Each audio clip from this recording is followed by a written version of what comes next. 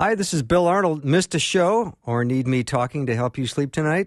I have several solutions to that situation. Here are the podcasts from the show. You are the best for listening and supporting Faith Radio.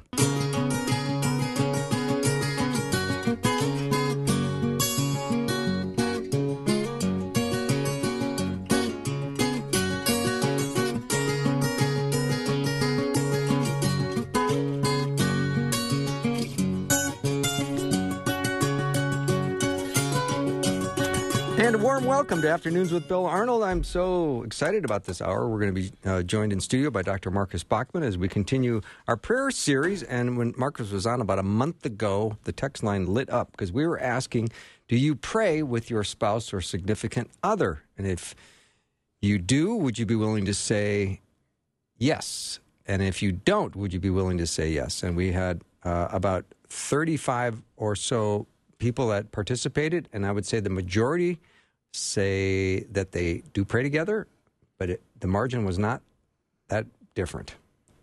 And so Dr. Peter Kapsner and I are here for our prayer series, and Peter, this is going to be another fascinating hour. Yeah, really glad to have Marcus back in because it really was an interesting survey. You sort of threw it out there, I don't want to say completely off the cuff, but it generated so much interest from the listeners in terms of just sharing their stories about how it was difficult at times to begin a prayer life with their spouse and what it took to move into some of these places of vulnerability, some of these places where it might be difficult to sort of show your cards, as it were, to your spouse as you're sharing some of the things that really matter, because prayer, among the many things that it does, is it reveals the things that matter to us, and we crack open in those ways. And that's easy to do, perhaps, when you're doing it on your own, whether you're driving in the car or as you're falling asleep at night. But to crack open to somebody, even as close to you as your spouse, with whom you're in this covenant relationship, really does require quite a bit of vulnerability. And the text line really lit up, and Marcus did a great job helping our listeners navigate how to grow in their prayer life together as a married couple, but it also broke it open for all of us, married, single, anybody involved in this life of prayer. Mm-hmm. Dr. Marcus Bachmann is the president of Counseling Care. You can go to counselingcare.us, and he's been in the business of marriage and family, deals with depression, anxiety, anger management, and family of origin issues and all kinds of things. There's nothing he can't handle. He's with us today. Dr. Marcus Bachmann, welcome back to the show, the big show. It's good to be back. Yeah. How are you feeling? I'm feeling good. Good. Yeah. Good. It's a good day. So now what do you want to talk about? That is the first time in about 5 years I've heard you use that voice right there, Bill. That is a Marcus-only specific voice, is it not? Yeah, indeed. I've got special voices for Marcus. I can tell. It's brilliant. And how many of those voices have been speaking to you today, Bill? Oh, several. Okay. Yeah, but it did really uncover some interesting emotions for people when we asked, are you praying with your spouse? And so many said, we're starting tonight. So what we want to do is continue that conversation, and we also would love to hear from you if you made any progress in that department and you'd be willing to share it with us. Send me a text, 877-933-2484. We'd love to hear if you did it and how it is going, and has it made a wonderful difference. Do you remember, Bill, the bar that was raised when the couple called in and said, we don't just hold hands, we hold each other. That was beautiful. And that's raising the bar. Mm-hmm. Yesterday, I had on the program Bob Moeller, who was talking about sharing the pain together. So if you had a childhood injury, you could hold each other and say, wasn't that traumatic when we experienced that? Almost putting yourself in the very same shoes of that person who went through it. Power of touch. Yep. What an intimate experience, especially when we think in terms of the power of prayer. It's a very there's not much that gets closer when we share our hearts. And, you talk about cracking open a vulnerability. It just allows us to say, this is who I am. Receive me, accept me. Let's journey together. And that draws us close. Yeah. So I'll wait to see what kind of response we get from couples. Another question I have for you, Marcus, is when I think of the two sides of a coin, on one side is your emotional needs, and on the other side might be your cognitive needs. I'm just making this up as I go along, so you're gonna have to. This is great. You're gonna have to humor me if I'm not making any sense. But I think of the way our minds can dig up a lot of unwanted emotions, and then we get those in our head, and then we take those to God. And how should we be approaching God with all these, unwanted emotions in prayer? Honestly, he already knows what our emotions are, Okay. what we're expressing, what we have inside of us.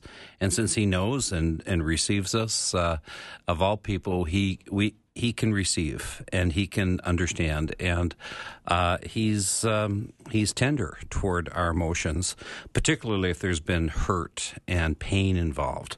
I think that when we talk about emotions and cognitive, that's probably the strongest approach that we have in Christian counseling, because we can line up our thoughts. Is it according to God's way, word, principle in our life? And if it is, then let's think and ponder on those things so that eventually our emotions line up.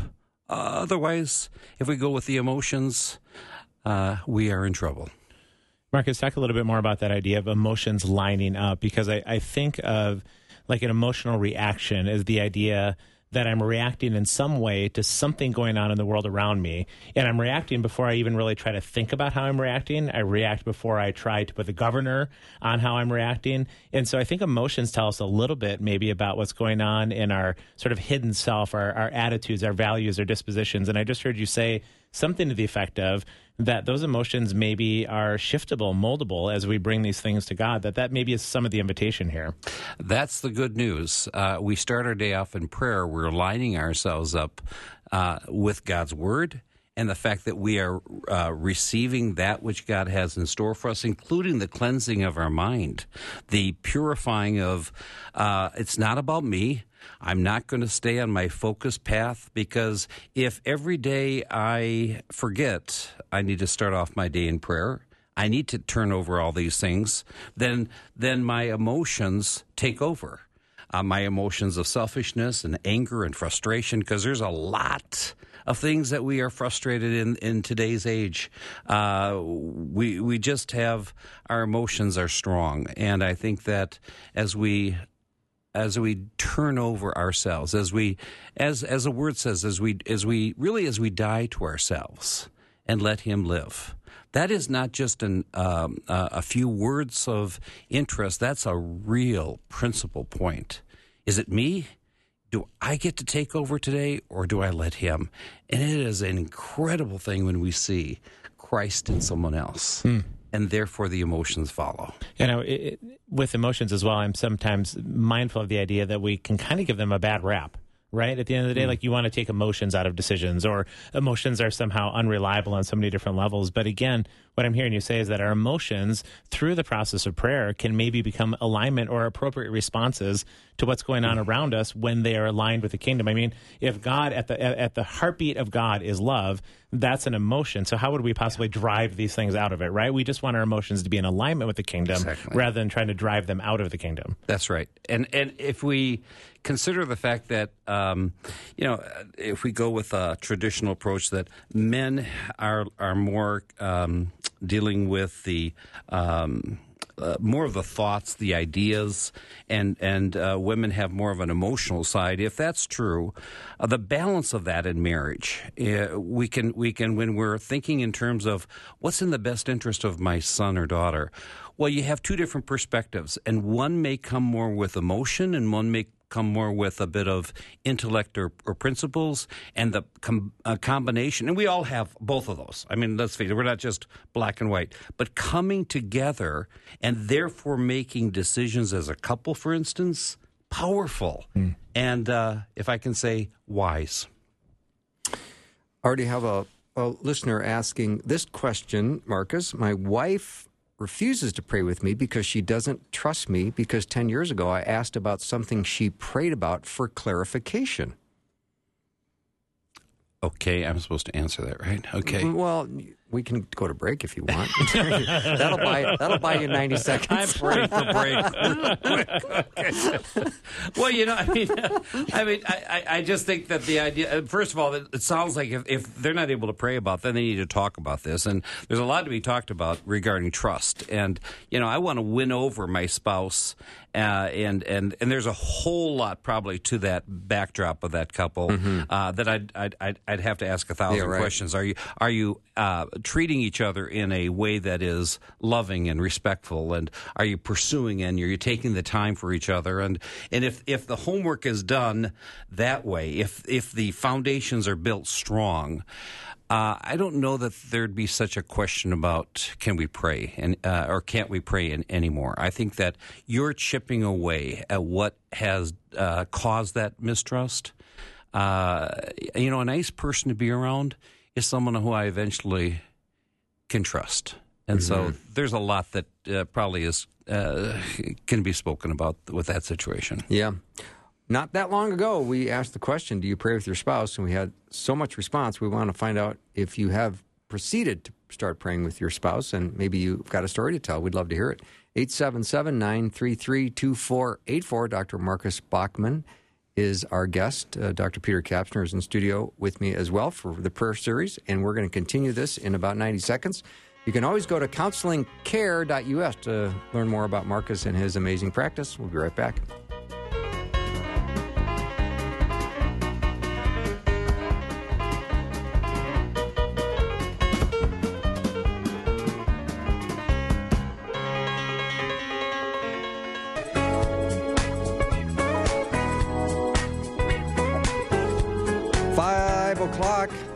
Well, it's 5:17 already, but the 5 o'clock hour, we talk about prayer.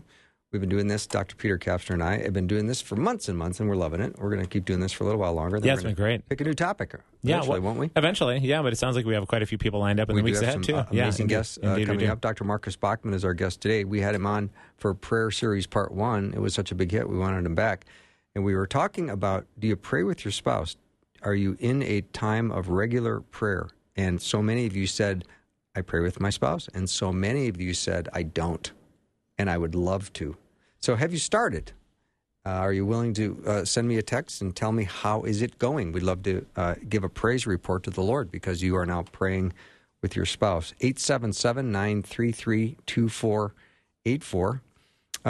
Is a conversation with God, is that an adequate description of prayer? I think that's a polite way of saying it. Yeah? Sure. And then do you hear from God how, Marcus? Do I hear from God? Yes. Glad he directed that one towards you, Marcus. Yes. Thank you. Peter, why not if you want to handle that, Peter, if you want to handle that softball. How about you, Bill? Let's do that. I think that it's a wonderful approach to saying it's a conversation because we often just come with our needs. It's over and over. Please help me. Yes. And it seems like we do most of the talking. And besides, the reading of God's Word, I think it's really important for us to have some quiet. That's probably why it's called quiet time. Also, let me hear, God, what you're speaking to me about. Let me praise you. Let me honor you. Let me, the famous acts, the adoration part of our prayer, and then just to be quiet in the midst of our prayer. I think it's really important for us to be able to say, I just don't want to fill up my whole time with just certainly. We should be asking. Certainly, we should be praying and bringing before those that are in our life that are in need. But I also think it's really good to let it soak. It's hard not to be distracted, though, too, for many people, including me. Yeah, that's why I think the place that we have as the movie of the quiet room, that the prayer room that was upstairs for the woman who shared. That's where I do my real work of battle. Okay, it's in a closet. The war room. The war room. Yeah. Thank you. I knew it was going to come. And I think that is letting the distractions not be as strong in our life, and allowing there to be just not only just the noise to stop, but the flickering lights. And, just as I was speaking, I saw two crows behind your head there in the trees, and that's distracting. That's symbolic of nothing. I'm really glad we weren't trying to read the signs there, so thank you, Bill. We should do a show on psychoanalysis. Right. And I really want to start dealing with your head, Bill. Definitely going to be Googling crows during the break, Marcus. Definitely going to Google the crows. Indeed. Okay. Go ahead, Bill. No, Peter, you asked something now because I am curious. It's tough to Was follow. that not distracting? No, yeah, it's tough to follow the carrion flying out the window there. But I'd be curious, Marcus, as you're talking a little bit about this eliminating distraction, and we have had some guests from time to time talk about that over a lifetime of prayer, as they grow in prayer, they're able to discern maybe the small nudgings of the Spirit in their life versus perhaps the emotions of their life, the distractions of their life. I would assume that there's a way to sort of parse out that this seems to be, in my best shot, the voice of the Spirit speaking in my life right now versus maybe some of these other things. I assume that that's part of growing in prayer, right, is hearing the voice of our Good Shepherd and knowing which one that is. It's a beautiful thing to have the influence, the encouragement of the Comforter, the Holy Spirit, to walk alongside of us. And it is true that if we lead more of a disciplined life, then I think we're able to hear more of what the Spirit is speaking to us, the less distractions we have. It's if I am ready to pray in the morning, I try not to check my phone and look at what emails just came in overnight because I'm starting to think right away. I got a lot to do today. I have way too much to do today. And what a distraction is that versus being able to hear in the quietness. And again, I know there are people that say their quiet times are in the evenings or at noontime, and that's wonderful. But for me personally, less distractions, and I'm able to hear the Spirit more clearly when I take away the distractions. When you're in the middle of counseling couples or a person, Marcus, too, is that another place in which you're not necessarily getting away, right? You're not going to the quiet room, but in the midst of it, I'm guessing that you don't always know for sure what's going on in that person's life, in that couple's life, and you need to have discernment at those moments about, so which direction do I go with this conversation? What kind of questions do I ask? That's got to be another place that we can lean into God, where then kind of the right, you could probably go 50 different directions with a couple, but which is the direction that's going to bring the most promise of hope and healing? I've got to believe the discernment of the Spirit is part of that process as well. That's a really good question, comment. I am absolutely convinced that there is real value as a counselor to use the tools in your toolbox. Yeah. And part of that is watching the expressions. That's why the face masks are real tough for me during COVID, and it's because some people, prefer to use that. I can't see the whole face. But there are a lot of other indicators. But the best indicator is usually the week after, when a client will come back and say, Dr. Bachmann, that question or that statement that you shared with me during the last session, and of course, I can't remember. And I'm thinking, oh, what did I say? I must be in trouble now again. But it is often they will say, that's been in my head over and over. And it was such an encouragement, or it was such a conviction. Because both are true. A conviction does end up to be as powerful as necessary as a word of encouragement, which really ends up to be ultimately an encouragement in our life. But that's if I can say it, in the presence of having one-on-ones, which what a privilege it is to. It's just you and I, or you and I and this, you and the other couple.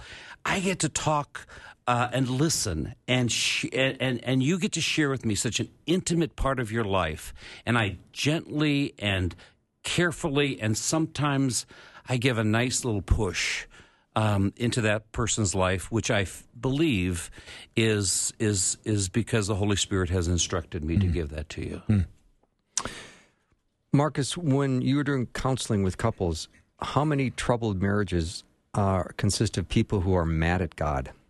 Oh, That's another great question. That is I mean, another you great said question. great question to Peter. I didn't really hear it from me, so I'm just going to say it myself. Bill, that was a fantastic thank you. question. Thank you, Yes, Doc. yes, Thank you, yes. Dr. Bachmann. Actually, Bill, that doesn't happen that often. So, typically they're not even aware or thinking that they're angry at God. Okay, they're angry at their spouse. They're so focused on they don't have their needs met, or they've been damaged, or they've been wronged in some way. That's the issue. There certainly could be anger at God, but it's usually not at first and foremost in the few sessions that we have together. We open that up, and certainly there's can be disappointment, but typically it's more of the anger at the other human. Mm-hmm. Is it better to try to work through the anger with the couple before they start praying together, or is praying together a way to actually work through the anger that the couple might be experiencing? Well, I think I remember having us have a short discussion on this a month ago. I can't imagine being angry and praying. But that doesn't mean that people can't have some resentment and some hurt and some of that. I think that the more they talk, the more they are able to, what is it that you're feeling? What is it, and why is it, and what has caused this? Use your releases the ability to. I don't want to stay here angry. The best counseling is for those that are motivated and saying, I'm willing to take a look at myself. I'm willing to take inventory. I'm willing to take responsibility. And the more that is done, then this whole opportunity to release the anger and to work through it happens first and foremost. And then certainly we want to foundationally build up this couple with, well, what about the intimacy of prayer? What a good challenge. And that's why I so appreciate when we put it out there. How many of you, who among you pray together? So it was a great question. So it was a very interesting question, and I loved it. Let's see, we've got another minute here, so I don't know if we're going to get into another topic here, but I do want to invite listeners, and maybe you heard Marcus when he was on a month ago, and we were talking about praying with your beloved. Do you pray? And if you don't, are you willing to start? And if you started and you've got a story to tell, would you please pass that on to us? Because we would love to have a praise report. We would love to hear how God has moved in your life and in your relationship. And we want to encourage prayer as much as we can during the prayer series. That's the whole point of it. And we've got 30 seconds here. So, Marcus, I'll ask you a quick question. A lot of people are home alone with their thoughts right now, and they're finding it hard to pray. They're lonely and suffering. So maybe we'll address that when we come back. Sure. Yeah. Sure. I think there is a lot to be said about God knows our thoughts and He knows our emotions. Yeah. And for us to confess whether we're lonely, whether we're battling with the two top reasons why people come into counseling, depression, anxiety, I think the confession of that is the start of healing in our lives. Cool. So we'll pick that up after the break. Yeah. Indeed. Dr. Marcus Bachmann is our distinguished guest. You can go to counselingcare.us to learn about his practice. And, of course, he is available. You can Zoom him and meet with him across the Zoom lines. We'll take a short break, and we'll be right back with lots more.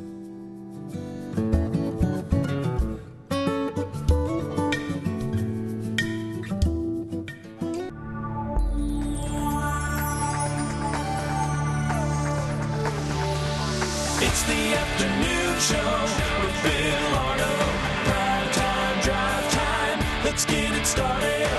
Jump in your car. Yeah. What's for dinner? Hey. It's the afternoon show with Bill Arno. We're back with the prayer series. Dr. Peter Kapner and I always look forward to this hour. On Wednesdays, we're hosting Dr. Marcus Bachmann from counselingcare.us, amazing ministry. Reaching people with their counseling needs, either couples or individuals, with any range of any issue. That's fair, Marcus? Did I say that well? You said that very well, Bill. Thank you. Yeah. Thank you. All right. Right before the break, I was asking about people, they get alone with their thoughts. People don't like getting alone with their thoughts. That's why they put elevator music in, so you don't have to be alone with your thoughts in an elevator. So when you find yourself alone, isolated, and this year has been unlike any other time when we have less connection, you can start to think things in a very stressful, anxiety-filled way. So are you suggesting that people not put on backdrop music when they're at home? And No, I think they should. They should. Yeah, or at least put on my show in the afternoon. Well, of course we know that between 4 and 6. Yeah. But I would think that there has real significance about making sure. Am I aware of what my thoughts are in my head? That's a better question. I wish I would have. I just think, what have I been, pondering? What have I been thinking about? What have I been focusing on? And it's incredibly important to take inventory and to have responsibility. If I've been obsessive compulsive is a thought that goes over and over. It can be an action or it can be a thought.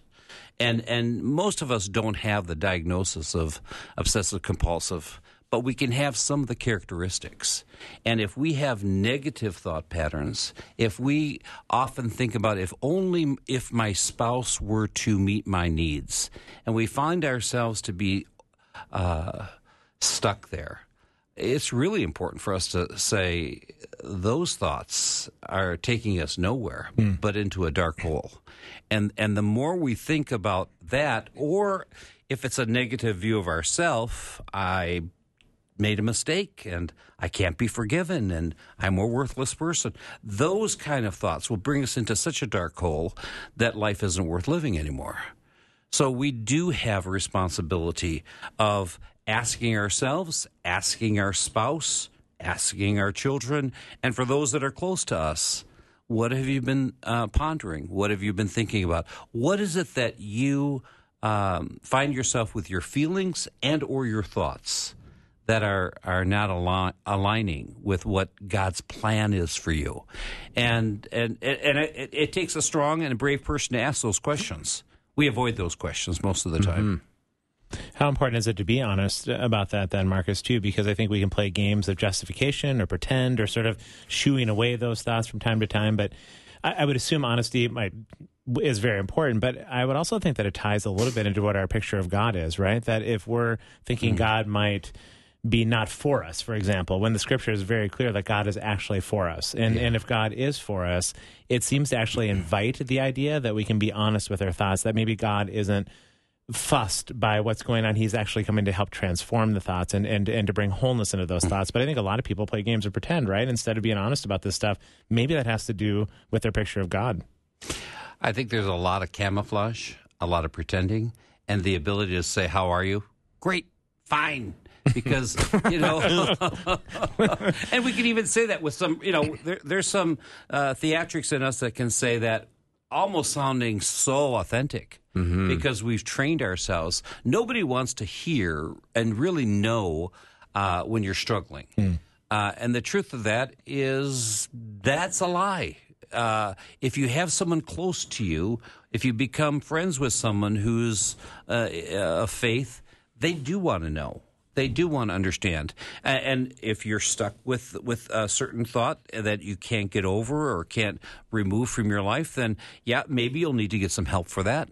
But the fact is, I'm interested as a Christian brother or sister in your life. We need that. We desire to have that authentic care, concern, legitimate approach toward a relationship.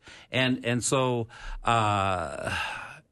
I just really believe that we can play both sides of that coin of I can pretend everything's okay, and you know what? I walk into church on Sunday morning, and I'm looking just like everybody else.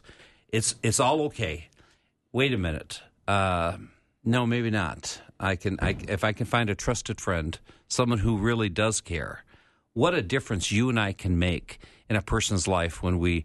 And you can smell authenticity. You can smell when someone is really intimately caring about who you are. Marcus, you talk about just going to church and even playing the games of pretend, right? And now connecting it back to maybe where some married couples might be.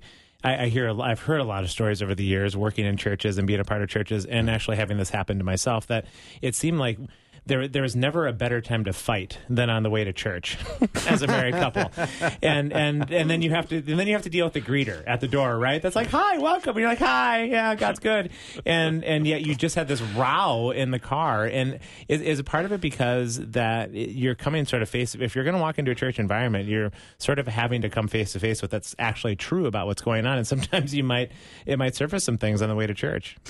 Well, I do think that the greeter at the door doesn't really have the time to take 10, 15 minutes. They've got in 3 seconds somebody else to greet, Mm-hmm. So I get that may not be the place and the situation there where you want to share. But yes, I think, by the way, I do think the enemy is at work in the car right before people go to church, because his desire is to kill and destroy. And if he can set you up in a bad mood for church where you can't hear, you're not able to worship, mission accomplished. So, and we need to be mindful of that as in our relationship.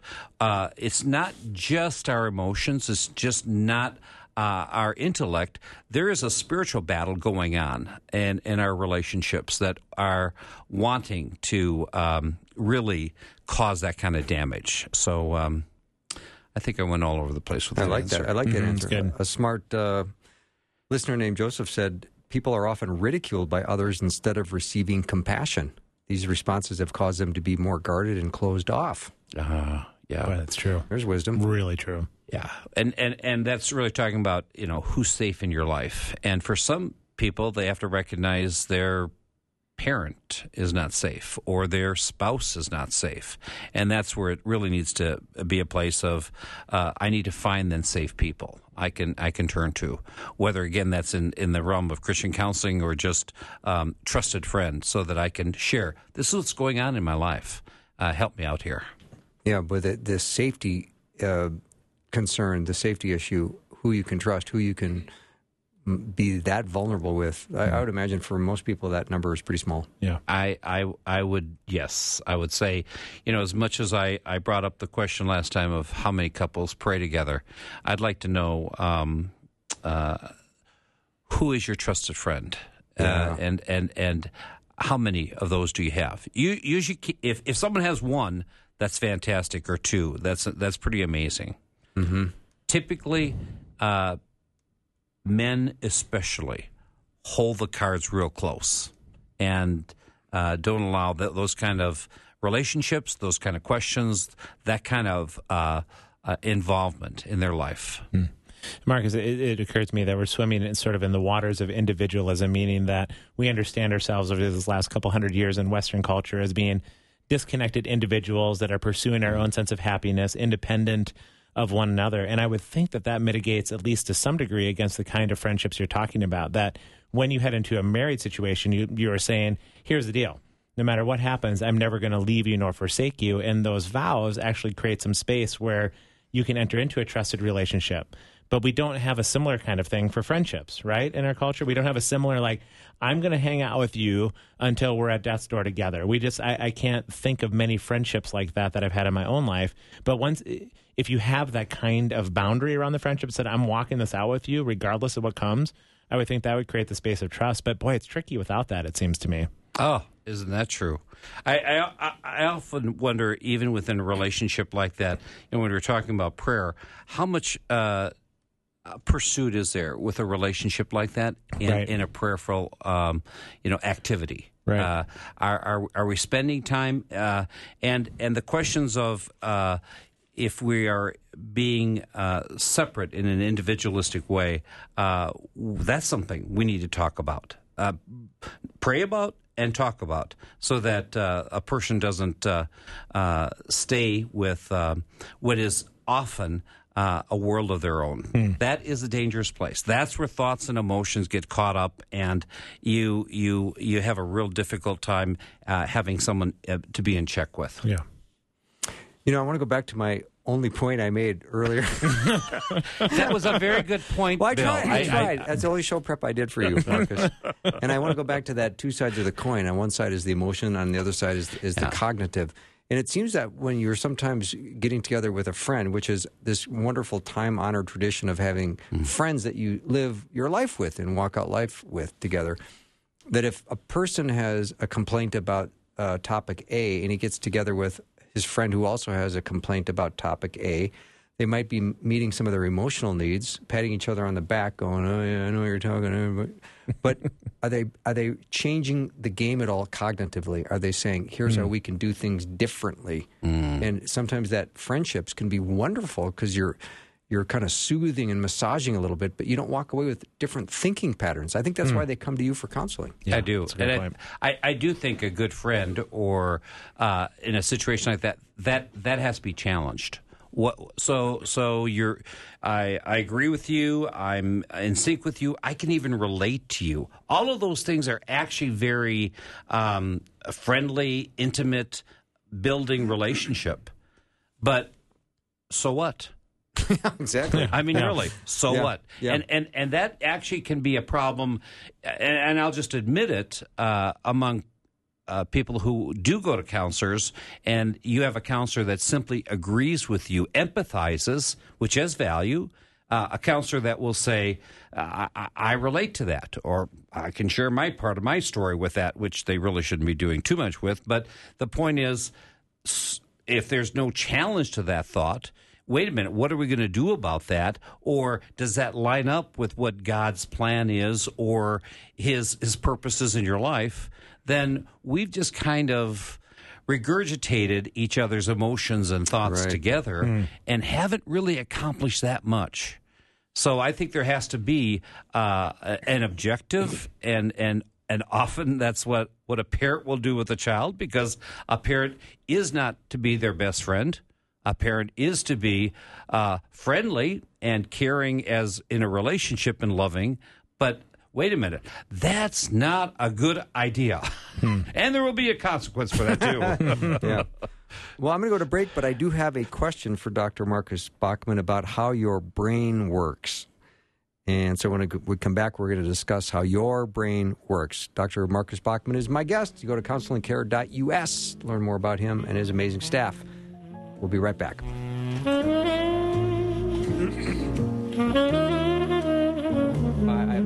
I haven't thought of the question yet. He found himself. Yeah. Now leave me alone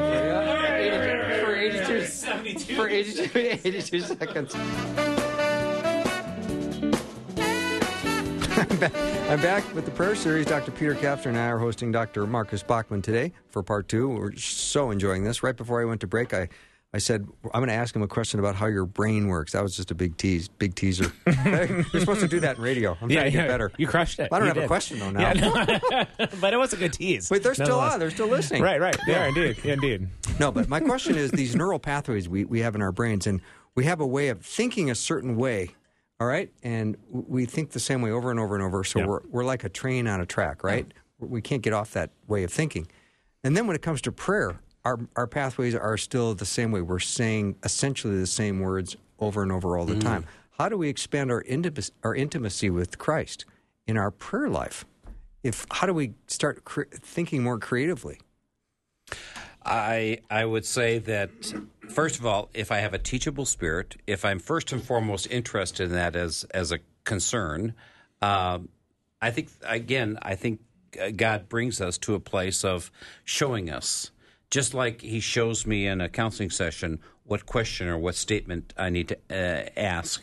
Just like when we're here in radio, there are Holy Spirit kind of questions that a listener needs to have addressed.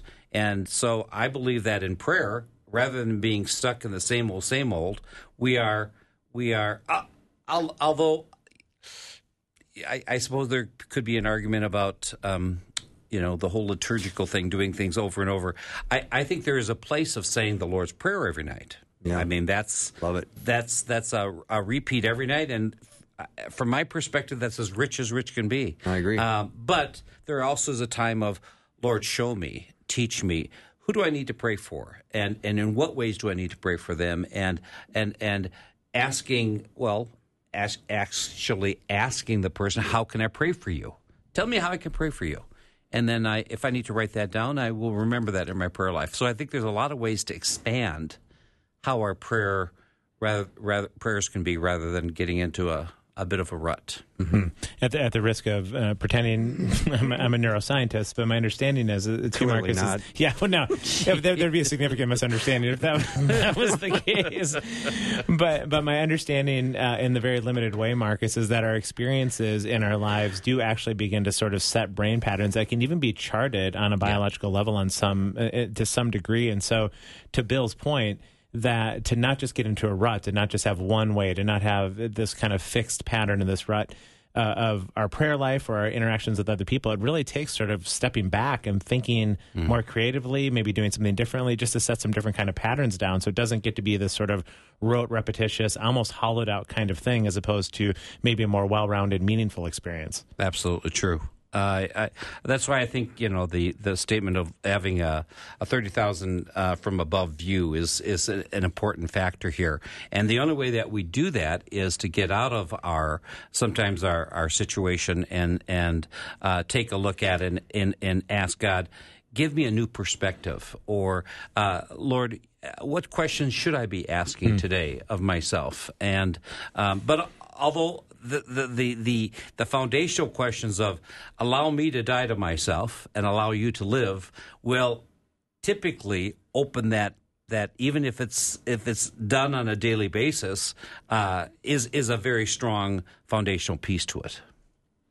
Question came in, Marcus. Please ask Dr. Bachmann, if somebody is going through depression, do you recommend any particular Bible verse to meditate on as opposed to medication sometimes? Well, there's lots of Bible verses that a person can be reading and memorizing. But by the way, memorization of Scripture is very helpful when it comes to someone's depression. I think the balance, and I hope that we have really come a long ways with understanding that there is can be value in medication. Mm-hmm. We don't want medication to be the first answer before we do an inventory and an understanding of what might be causing that depression. But if a person's spiritual life is not right, if a person's physical life, if they've been eating too many ho-hos, if they need to be on some minerals or vitamins, that's an important, the whole person. And understanding, I believe the biblical understanding of who am I in Christ is the best approach toward lifting a depression. I think the understanding that I have value, I have worth, I am created in His image, I have been called, I have a purpose, there's a plan that God has for me. Well, just meditating, understanding those principles and the scriptures that go along with that will lift me in a place oftentimes. But if there's a biological cause, a reason for my depression, listen, I don't know how else to say this other than you can recite a lot of Bible verses, and that does not mean the depression will lift, guaranteed. If it's a biological reason, you better treat it also with a medication, and that's through a medical doctor or a psychiatrist. So it sounds like, Marcus, that you're advocating for a bit of a holistic approach here, the idea that in some cases a therapeutic might be necessary that can help sort of regulate maybe some of the chemical imbalances or the biology of it. Also, some counseling can be very helpful. I would assume that those things, too, also create space to do the work of the Spirit that might be involved in some of these cases as well. So it's a holistic approach that doesn't yield to any one thing, but maybe all of the above. That's right, and it's an exciting adventure to say, you know what, I'm responsible for whatever is causing me, whether it's depression or any other problem in my life. This adventure is I need to be responsible and discover what that's about. And so let me ask wise people. Let me get a second opinion. Let me work on the different aspects. And maybe I'll start that exercise program tonight, or maybe I'll start seeing that medical doctor. And whatever it is, there is the whole man approach of discovering what might be causing my depression. When you pray with your loved one and you are in a difficult season of your relationship, can you pray specifically to say, Lord, please bring an end to this conflict and tear down the wall that's between us? I mean, can you? Is this a wise way to pray? Versus keep this conflict going, Lord. I'm sorry. I couldn't help myself, Bill. Put it that way. Okay. Indeed, yeah. No, serious. Of course, but there is something to be said about. We're in this season for a while, and if we keep focusing on, let's get this over with. This problem has to end. Part of the problem of doing that is people turn toward divorce more quickly, right? Because the problem hasn't gone away, and so if the problem has gone away, I think you need to go away. Well, that's not the answer. Typically, if there's abuse or there's an affair of some sort, I know that people use those as the principles of why there can be a allotment for divorce, but I think God is in the reconciliation business. I think that He is in the forgiveness business, and I do believe that we have to do some really internal the introspection of, okay, Lord, what are you teaching me through all of this, versus letting the focus be, when is this problem going to be over with? Yeah. So in some ways, maybe the answer is that this problem needs to continue for a while until the work is done in my life. Yeah, because the problem often just reveals themselves. That's the invitation of the problem, right? Is it reveals where the disorder is. And I can think about those times I prayed that prayer about bringing an end somehow or revealing something in the conflict. It seemed to kind of rebound my direction in those moments, Marcus. I don't know if you find the same thing. Yes, indeed. That's a good point. It's always good to encourage people during the prayer hour to be praying. I know there's been some requests for prayer, and I will be taking these prayers tonight and praying on behalf of some of the listeners that have written in during this hour. And we always want to take full advantage of this opportunity to be mindful of people who have things on their request plate. I know myself, I've got several people in my life right now that are really at a critical point that need the outpouring of God's grace in their life, and you feel desperate for God, which is not a bad way to feel ever for me. I mean, I'm desperate for God every day. I come in here and I'm desperate for God. It's a good place to be. Absolutely. Yeah. Well, and I think that there gets to be in that desperation a comfortable humility too. I think the pathway to freedom and to change, and some of the things we've been talking about, Marcus, too, just the idea that our emotions come in alignment with the kingdom and that our thought life comes in alignment with the kingdom.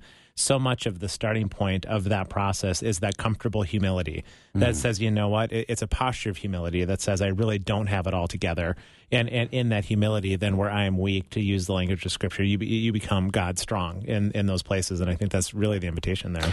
I think humility allows us to be able to hear God and to understand His voice better. It's because we're not in the way. Yeah, we're not. We don't have an agenda. We have an understanding that, Lord, this is I'm yours, and that really opens up the doors for powerful change in our life through prayer. Thank you very much, Marcus, for being here. You're welcome. Nice to have you back. It's great. And Peter, always a pleasure. Fun, incredible stuff again from Marcus. Yes. Yeah, it's terrific. And if you go to counselingcare.us, you can learn more about Marcus and his team and the services they provide, and you can request an appointment if you would so desire. Thank you so much for listening to the show today and supporting Faith Radio. You know that I am so appreciative that you tune in and that you care about us and that you support us and that you pray for us, and the support means the world to us. Have a good night, everyone. I'll see you tomorrow.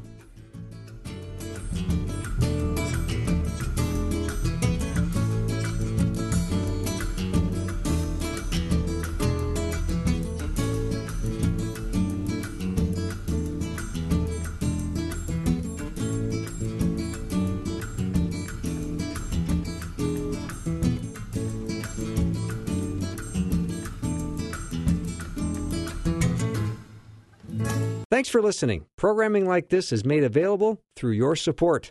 Information available at myfaithradio.com.